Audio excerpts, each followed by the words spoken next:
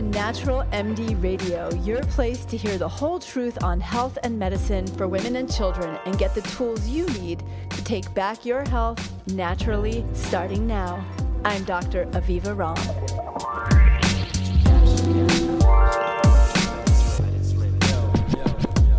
Migraines are psychological manifestations of women's inability to manage stress and emotions. All right, you guys know that's not what I think. But that is the opening line to an article in the New York Times that appeared in April of 2016 called Women's Emotions Do Not Cause Their Migraines. And in fact, that was not the belief of Joanna Klein, the author, either. She lists that as the opening misconception and goes on to say that actually neurologists are very clear that migraines are a real, debilitating medical condition related to temporary abnormal brain activity. But what's really interesting is that for centuries, doctors explained migraines as a woman's problem caused by emotional disturbances like hysteria. And get this, hysteria is from the Greek word hysterikos, which means uterus, or due to depression or stress. And bizarrely, according to Anne McGregor, who's the lead author of a British Association for the Study of Headaches guidelines for diagnosing and managing migraines, the recommendation for a cure was marriage. While we no longer recommend marriage for migraines, in fact, some women may be listening to this and chuckling and thinking just the opposite, depending on what your marriage is like right at this moment. I've been in a 33-year marriage, so there are those moments. But in reality, we do have great medications now that can be helpful for offsetting and preventing migraines, but they only work for about 50% of women, and only about 2 to 3% of women who have migraines are getting adequate prevention.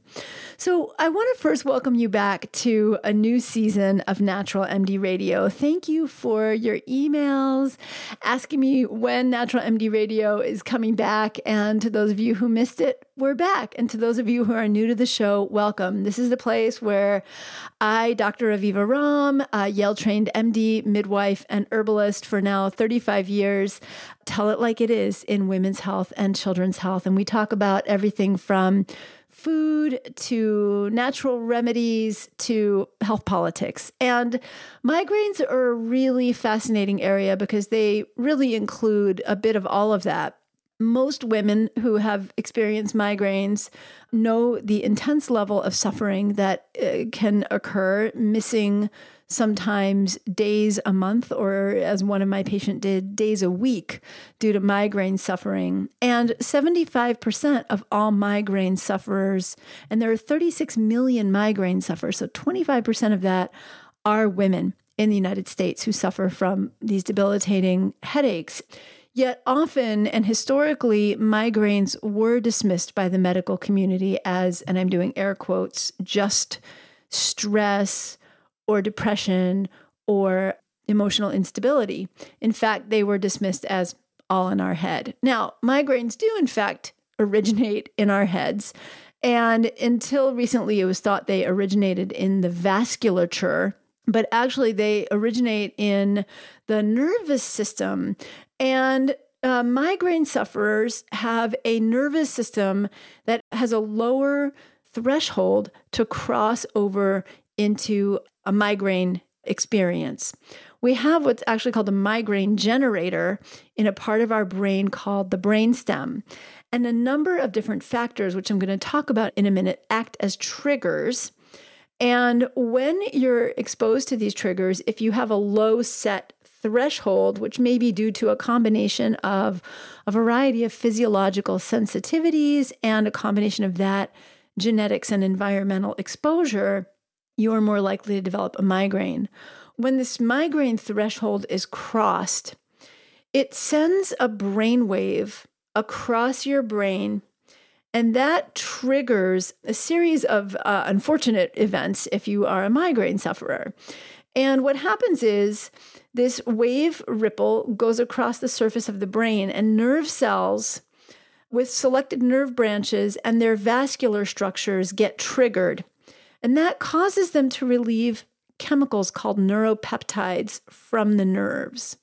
These particular neuropeptides cause inflammation in the small arteries of the brain, which then stimulate another chain of events, which is the release of blood platelets, which are clotting factors, and also the neurotransmitter serotonin. This leads nerve impulses to get transmitted back to the brainstem. And the brainstem then it's a very primitive part of your brain where our nausea and vomiting centers are located. It's also a place where we get triggers to sensitivity to light, balance, and a number of other triggers that cause the migraine symptoms, along with pain from the activation of the nerves. This pain fiber activation can also cause some of the other symptoms of migraine that are very common, like pain in the sinuses, nasal congestion, and tearing. Migraine triggers are very common factors that we're exposed to in the course of our daily life and can include things like caffeine, red wine, alcohol, aged cheese, sugar, nitrites, which are found in hot dogs and deli meats, food additives, MSG is an example, low blood sugar, so skipping meals, stress, allergies, hormonal changes, and we're going to talk about hormonal changes in women in just a minute and why women are so much more sensitive to developing migraines than men, certain medications, and any chemical odors, perfumes or detergent kind of perfumes, chemical triggers that you might be exposed to, for example, in a Home Depot, or for very sensitive sufferers, it can be in an elevator with someone wearing perfume. So what I want to share with you today are the steps that I follow in my medical practice in working with women who are migraine sufferers and helping them to get to their root causes, helping them to find the appropriate set of supplements and herbs that can help reverse migraines and prevent migraines, and learning how to avoid the triggers that can be so particular for migraine sufferers.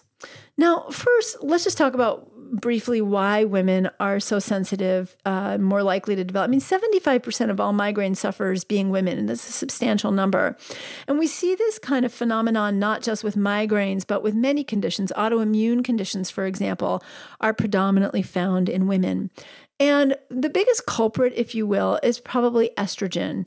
We know that migraines can be related to the menstrual cycle. A lot of women get menstrual migraines, which is just sort of the double whammy of having a migraine and then having your period at the same time. And because there's an inflammatory component to menstrual migraines and also to menstrual cramps, sometimes those are coming hand in hand and really just kind of taking you out and knocking you down. So, it can be quite debilitating. We also know that major fluctuations in hormones can affect migraines. And we also, on top of that, know that as women enter into menopause, migraines tend to go down because we're having a diminished exposure to estrogen during that time. So they're hormonally related. And in another podcast that's going to be coming down the road, we're going to talk about something called estrogen dominance. So some women who have higher levels of estrogen for a variety of different reasons may also be more predisposed to being triggered by their own hormones to developing migraines. And also all of us are being exposed to a sea of what are called xenoestrogens or environmental estrogens that may act as a trigger. Pregnancy is interesting in that migraines can either stay the same, drastically improve, or increase. And we see the exact same phenomenon for women who go on oral contraceptive pills. I talk about oral contraceptive pills in an upcoming podcast. It should be episode 61 or 62. I'm about to record that one, so you can look for that one in a week or two if it's not already up when you're listening to this. But women who start on an oral contraceptive pill similarly may experience an increase in migraines, a decrease in migraines, or resolution of their migraines, or headaches in general. If you do have migraines, it's extremely important to either read my article on oral contraceptive pills, which is already on my website, or listen to the podcast, because migraine sufferers, particularly migraine sufferers with an aura, are at much higher risk of developing stroke and blood clotting with oral contraceptive use. So please check that out. So let's talk about what you can do if you have migraines to prevent them. Now, keep in mind the typical medications like propranolol, which is a beta blocker, and the triptan medications like Imitrex, sumatriptan, for example, prevent migraines. Either you're taking them throughout, your lifestyle to prevent them, or you take them at the onset of a migraine to, as we say, abort the migraine, to stop the migraine in its tracks. What we're going to talk about today are core things you can do on a day-to-day basis to change your inflammatory status to prevent migraines. Certainly, hormone balance is going to be an important piece of this. And so I want you to keep that in mind. But a lot of what we're talking about today will also help your hormone balance. And I'm going to give you my top supplements that are strongly evidence-based for preventing migraines, and one that you can also use instead of the medications that you take at the onset of a migraine, which I think you're going to find really exciting. Whenever possible, I always go to the natural approach first. So if we can do something preventative with diet and lifestyle and known safe herbs and supplements, those are always my first go-to. And I say that for several reasons. One is that they very rarely have side effects. When you compare and look at the studies that put medication head-to-head with a botanical or nutritional supplement, you almost never see side effects with the botanical or nutritional supplement, and you almost always do with the medication. Most of the time, in the cases that have good evidence behind them, the botanicals and the supplements are far safer, with much longer known history of safe use than the pharmaceuticals. And finally, I do have a bias in that the pharmaceutical industry, the medical industrial industry, or medical industrial model is profiting off of our suffering. When we need those medications, they are a blessing. And as a physician, I don't hesitate to use them when they're really needed. I'm happy to write a prescription when something is truly indicated. But we have been sold a bill of goods that our bodies are lemons, that natural approaches don't work, and that we, to some extent, become necessarily dependent on pharmaceuticals to answer our problems.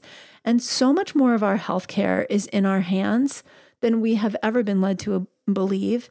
And our bodies have such more robust repair mechanisms and healing mechanisms than we've been led to believe. And many of the conditions that we've been told are just sort of random or genetic, or you have it and you have to live with it, and thus be dependent on pharmaceuticals, actually can be prevented and reversed by addressing underlying or root causes.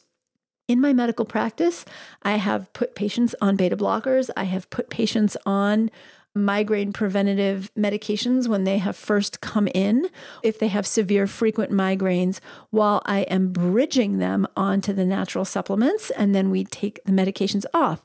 But more often than not, I have had patients come in who are already on those medications, and within weeks to months, we are peeling those medications out 100%, and very, very commonly, they stop having migraines with any significant frequency, and sometimes maybe don't have a migraine at all, including patients who have had migraines multiple times a week, who can go down to having migraines once every few months to even a couple of times a year or not at all. So, as a medical doctor and as a midwife herbalist, my goal is not to bias you one way or another. I feel like it's all in the realm of the tools that are available to us. But in the same capacity as a physician, as a scientist, as a healthcare practitioner, and hopefully sometimes a healer even, my goal is to always help you start with the safest, lowest intervention, effective tools. And like for so many conditions, diet, lifestyle, and botanicals in migraines, in my opinion, are that place. And then we reserve the pharmaceuticals for when we really need them. So I'd like to walk you through 6 steps to preventing migraines naturally. And the first step is to identify migraine triggers. Now, I often recommend using a migraine diary, and below this podcast, I've given you a link to my article on migraines, so you can have all of this information readable and easy to access. And in that article, and also below this podcast, you're going to find a link to a super helpful headache diary from the University of Wisconsin Integrative Medicine Center. I usually give this to my patients. You can download it and start to track your migraine patterns. And what you do is you use it to start to identify any triggers that you were exposed to. I usually recommend in the 12 hours prior to the onset of the migraine. So what did you eat and drink during those 12 hours before? Were you on an airplane and you slept funny, and maybe it's actually your neck that's bothering you and it's just a really bad headache? Or did you walk through Home Depot or the supermarket and walk through the aisle with heavily scented detergents or perfumed products? Were you at a party where people were wearing perfume or smoking? Or were you at a party and had red wine? Are you a few days from your period? And what can happen is that in the moment when you get the migraine, first of all, you feel horrible. So you're not really thinking, what did you just do in the 12 hours before? But it may be that you get migraines so infrequently that you're not putting the pieces together. So you get one every 4 months or every 6 months, and it knocks you out for 3 days. And you think, you know what? This is just random. I have no idea what happened. But if you start to pay attention, you may actually notice, this happened last time I went to dinner with my girlfriends, and I actually had some red wine then too. Or it may be that you do start to notice if they're around your period and they're pretty regular, you probably know that you have menstrual related headaches. The other thing is if you're getting migraines very frequently, there may be so many things that you're exposed to that you're not really noticing any triggers particularly. So starting to track when you're getting the migraine, what time of day, and what you were exposed to can really help. If you feel too sick to write it down, ask a friend to write it down for you, help a friend, walk you through the last 12 hours and record it, or wait until the migraine's done and really try to track it back. But having this migraine diary and starting to identify your triggers is a powerful start. Now, I don't usually recommend waiting to figure out all your triggers before you start step 2, which is an elimination diet. The first thing I do with all of my patients, in addition to identifying any triggers they might know of and helping to eliminate them, or working to identify triggers, is also to do an elimination diet, or what I call in my medical practice, the Thrive Reboot. And I recommend a minimum of 21 days to remove all of the common triggers that I mentioned, which are, of course, written in the blog that you can link over to below this podcast. And in addition to those, gluten and dairy. When you are gluten sensitive, and particularly if you truly have celiac disease, it can cause a wide range of symptoms that have nothing to do with your digestive system. And so taking it out for 3 weeks is a really great test to see if that might be causing your migraines. And then additionally, dairy. There are components in dairy that for some people may be a migraine trigger. So for 3 weeks at least, you take out all the triggers. Now, if you get migraines frequently, 3 weeks is probably enough. If you're having a migraine once or twice a week and you take these things out for 3 weeks and the migraines pretty much go away, something you were getting exposed to probably was the trigger. In addition, it's not just your diet, but you want to do your best to eliminate your exposure to perfumes, keep your blood sugar steady, incredibly important, because it's not just what you take out, it's what you get. And if you're having low blood sugar because you're skipping meals and that's a trigger for you, just taking things out won't be enough to figure it out. So it's really important to make sure that your meals contain good quality fats and protein and that you're also hydrating enough. If you only get migraines once every few months, then you actually probably have to stay on the elimination diet for a significantly longer time and try to avoid triggers for a significantly longer time to see if that offsets the next migraine or two. Now, if you do get more frequent migraines and you're able to do this elimination process for just a few weeks, then what you do is after about 3 weeks up to 6 weeks, you start to add in one at a time, only every few days, one of the triggers. So for example, you might add gluten back for 3 days. No migraines come back, you might do just fine, or no other symptoms back. Gluten may not be the problem. Similarly, you may try to add in you might have a drink of red wine, maybe have a quarter glass or half a glass. If you have a migraine that evening or the next day, there you go. That's probably a trigger for you. Now, in my book, The Adrenal Thyroid Revolution, I walk you through a step-by-step elimination diet. And also, I walk you step by step through a process that can help you to identify your triggers, but also identify what to do if you do have food triggers. Some of them may be due to changes in your gut, like leaky gut or dysbiosis, which I talk about in my book. I talk about extensively on my website in articles that you can read more about. Look for Healing the Gut with the 4R program, and you'll find a link below the podcast for that too.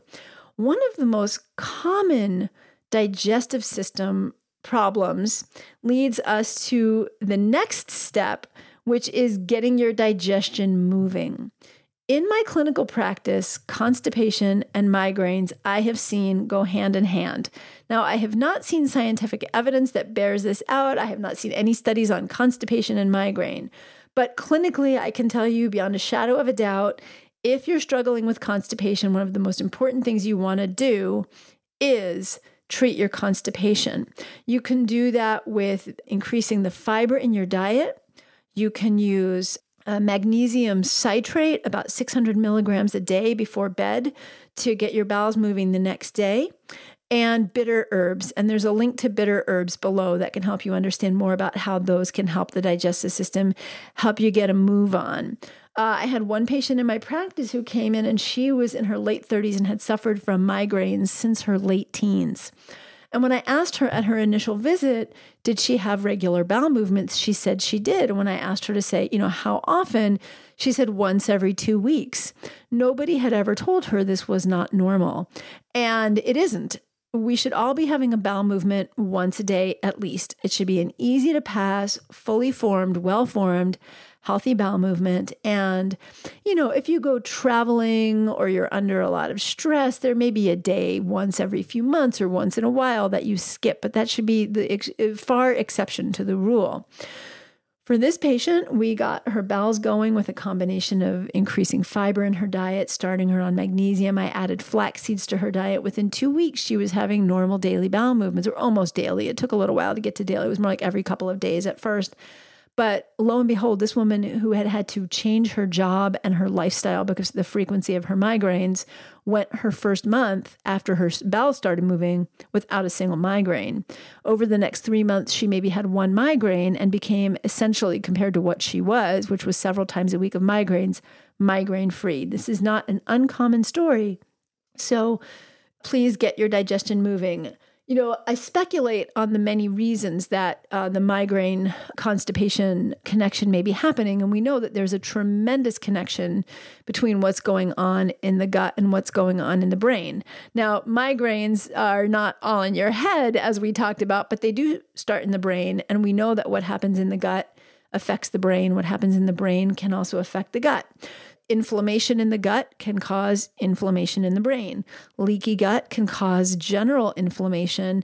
Changes in your gut microbiome, which can cause constipation or be a result of constipation, can likewise change the messaging and signaling that's going from your gut's enteric nervous system to your brain. So this is, I think, a wonderful area for study, and I think very important. Clinically, if you have constipation and you have migraines, it's a great place to start. One other interesting piece to think about with constipation and migraines is the estrogen connection. We know that estrogen is both produced naturally in our bodies, but also we're getting exposed to environmental estrogen. And the way the body makes that non-toxic and eliminates it is by breaking it down in the liver, binding it up into little chemical packages, delivering that package to your intestines, and then we eliminate it through a process that involves our microbiome and pooping it out. So if you're not eliminating that estrogen through your digestive system, what actually happens is something called enterohepatic recirculation. The estrogen in the gut, which is actually now a slightly more toxic form, is reabsorbed, goes back through the liver and enters your circulation. We know that there's that estrogen migraine connection. So one of my speculations is that constipation may be involved in that excess estrogen burden for some women. So get your digestion moving.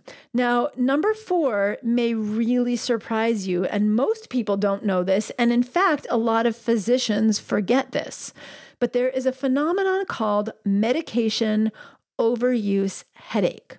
When you take pain medications for headaches, including narcotics, Tylenol, aspirin, ibuprofen, and an ibuprofen caffeine combination, which a lot of the over-the-counter pain relievers that we use for headaches and our periods include on a regular basis, these medications can actually start to backfire and cause headaches. So MOH, or medication overuse headache, is a known medical phenomenon.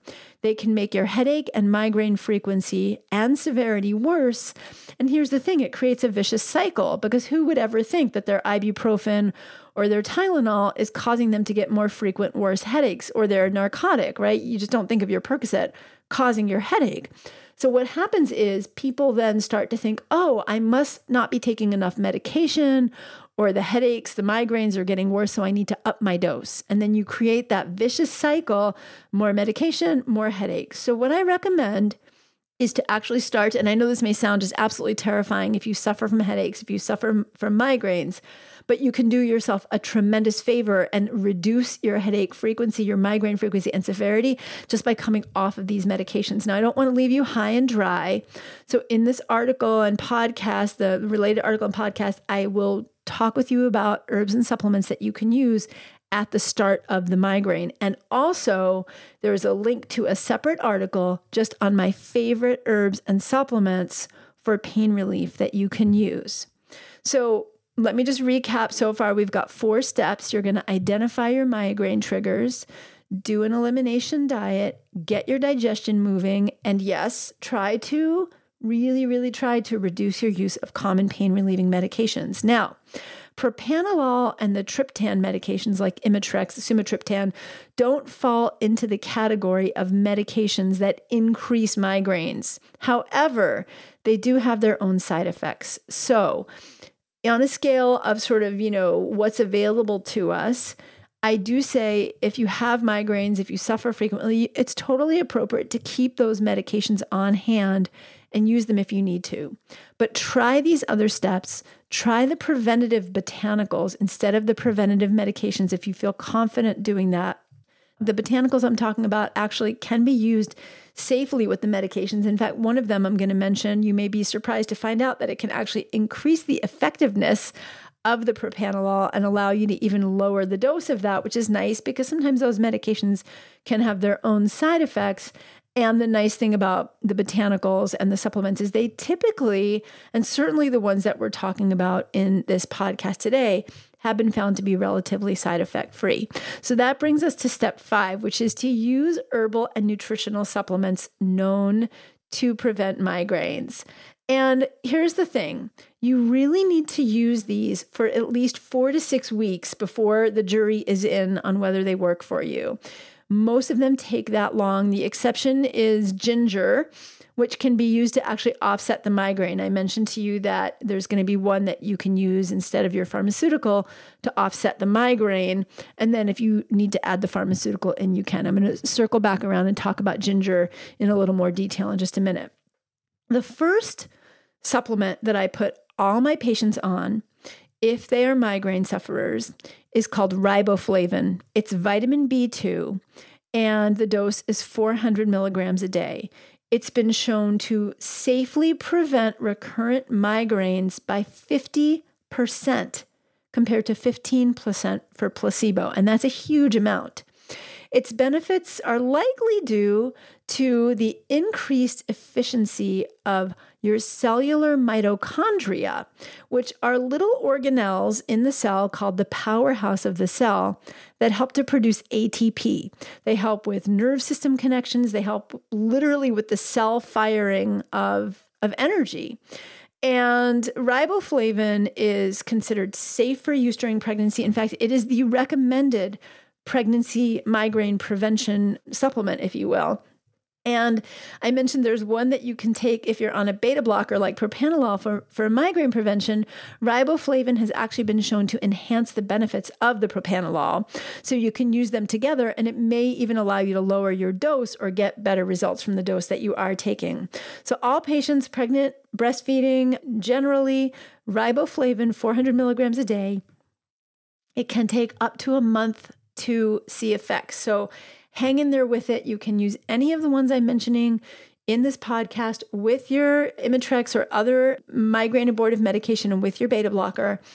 I, of course, always recommend talking with your prescribing practitioner, and you can bring in this article that's associated with the podcast. I've put the references below, and I really try to do that. So if you have a skeptical physician that you're working with and you want to work in collaboration, you can also show the evidence whenever it's available.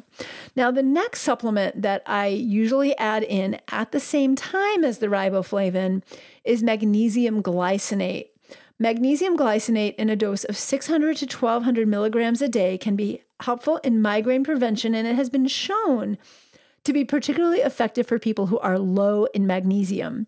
Now, in my medical practice, I do check for red blood cell magnesium in my patients. Not all doctors will check for that, but magnesium, about 70% of us have been found in the United States by the World Health Organization to be magnesium deficient.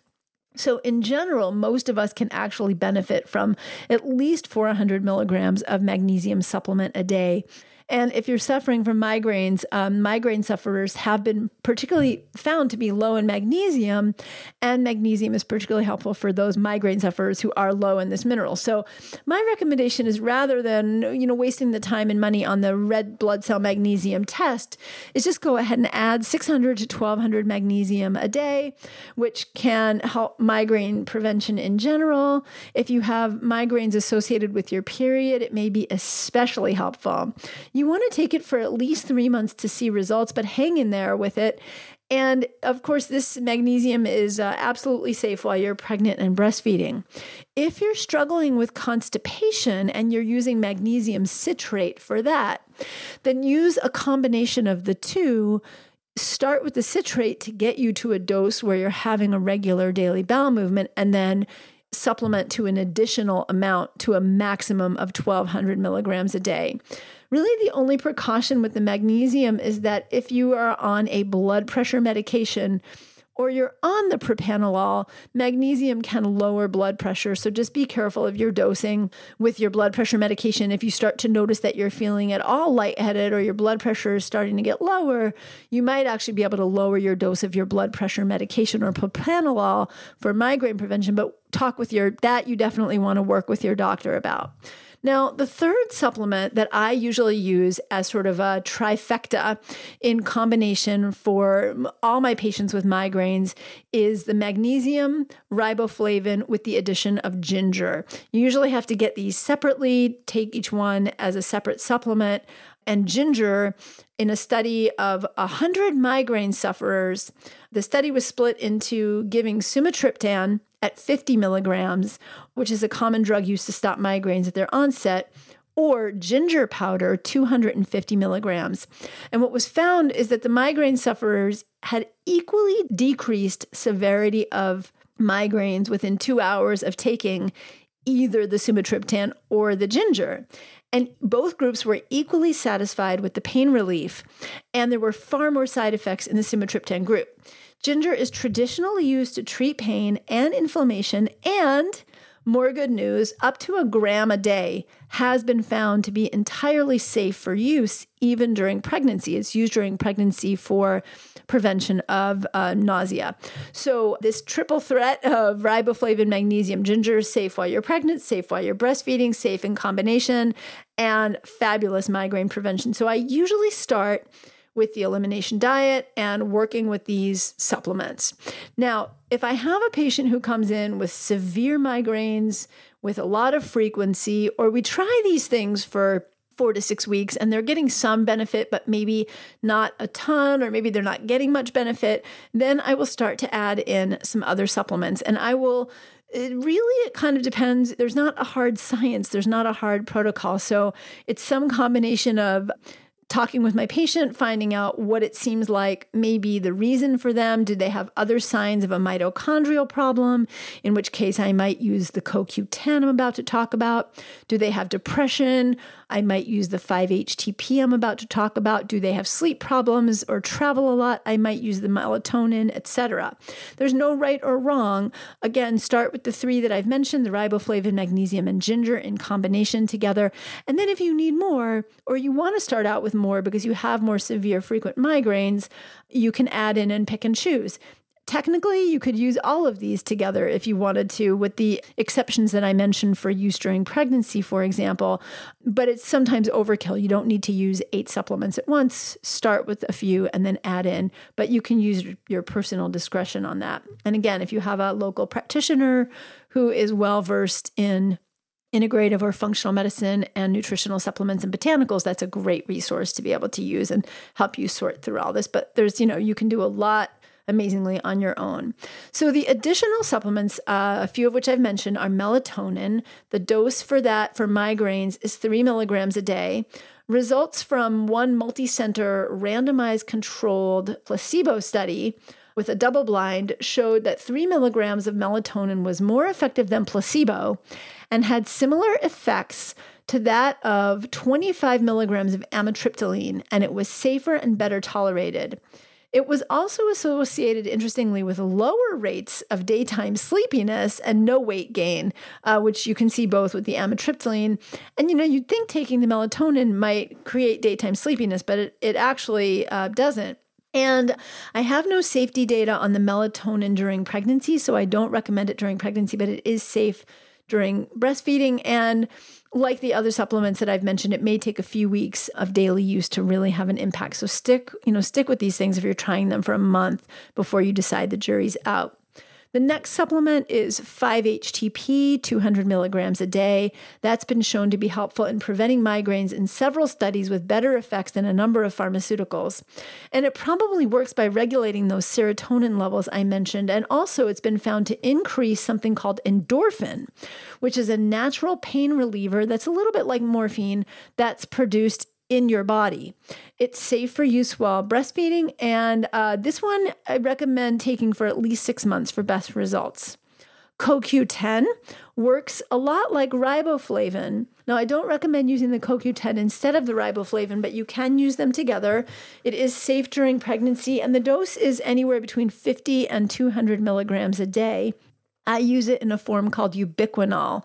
And much like the riboflavin, it works to increase that energy powerhouse of the cell called mitochondria. And many women report getting benefits, tremendous benefits, when they started adding CoQ10 to their migraine prevention protocol. Fish oil is also effective during pregnancy. Now, it's been shown to be effective more in the reduction of frequency, length, and severity of headaches, not particularly so much migraines, but headaches. But it is an effective anti-inflammatory. Many of us are low in essential fatty acids, and I recommend 1,500 to 3,000 milligrams a day of a combination of EPA and DHA. And 1,500 a day is certainly safe during pregnancy and while breastfeeding. It's an important supplement for our baby's brain development as well. Now, 2 supplements that you cannot use while you're pregnant that have had great studies, they're herbs for migraines, are feverfew and butterbur. Feverfew is an herb that acts as a natural anti-inflammatory. It reduces migraine frequency and severity and also lowers migraine-associated symptoms. The dose is 25 milligrams a day. And the important thing here, again, is it's not for safe use during pregnancy. You can use it while you're breastfeeding. And it's not for you if you're on blood thinners. It can increase the activity of your blood thinners and increase your bleeding. Finally, butterbur, which is also called Petasites. And you want to make sure that the bottle that you purchase says PA-free. That means it's free of an alkaloid called pyrrolizidine, which has been shown to cause liver damage. But if you get the PA-free, which most of the products that you'll see on the market are, just make sure you check the label, totally safe. But again, not for use during pregnancy. It's fine while you're breastfeeding. It's also an anti-inflammatory that's been shown to lead to a significant reduction in headache frequency and migraines. The dose is 75 milligrams twice a day. And again, it can take several months before you notice improvement, but it's really worth giving a try. It also, interestingly, helps with the symptoms of allergic rhinitis. So if you get a lot of allergy-related headaches or sinus congestion, it can be helpful for that as well.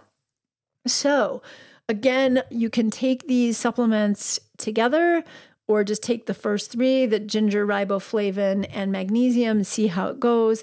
Once you find the combination that works for you, you can stay on it indefinitely with the exception of the herbs that I mentioned to come off of if you are trying to conceive or get pregnant. Now, I said there were 6 steps to migraine prevention, and the 6th is following an anti-inflammatory diet and keeping your blood sugar balanced.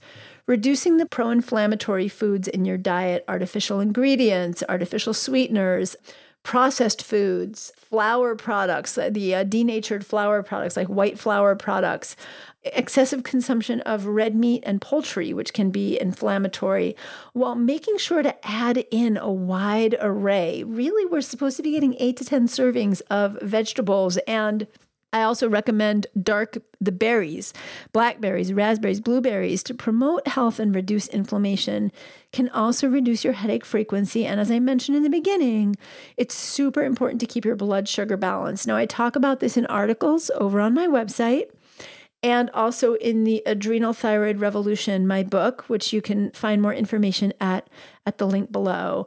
My hope is that you find the combination of lifestyle approach, food and nutritional changes, and herbs and supplements that allow you to feel like you can take your life back, where migraines become a thing of the past or so infrequent and so minor in the least that you can say, okay, I've got this. And it gives you the tools you need to not just take back your health, but to take back your life. I hope this has been informative, gives you hope that there are things that you can do, particularly if you want to come off of pharmaceutical dependence. If you feel this information is helpful, hopeful, inspiring, you want to make sure other women hear about it, please make sure to hop over to iTunes and drop a comment and drop a like on the blog page if you head over there to look at all the details and doses, which you can find over there. And until next week, when we return with our next episode of Natural MD Radio, I wish you the best possible health and living your best life. Thank you so much for joining me today. I hope you enjoyed this episode of Natural MD Radio. If you did, please go to avivaram.com and join the conversation about the show on my blog. And while you're there, be sure to sign up for my newsletter. It's free and it's jam-packed with powerful tips to help you take back your health naturally. That's avivaram.com. Take care and see you next time.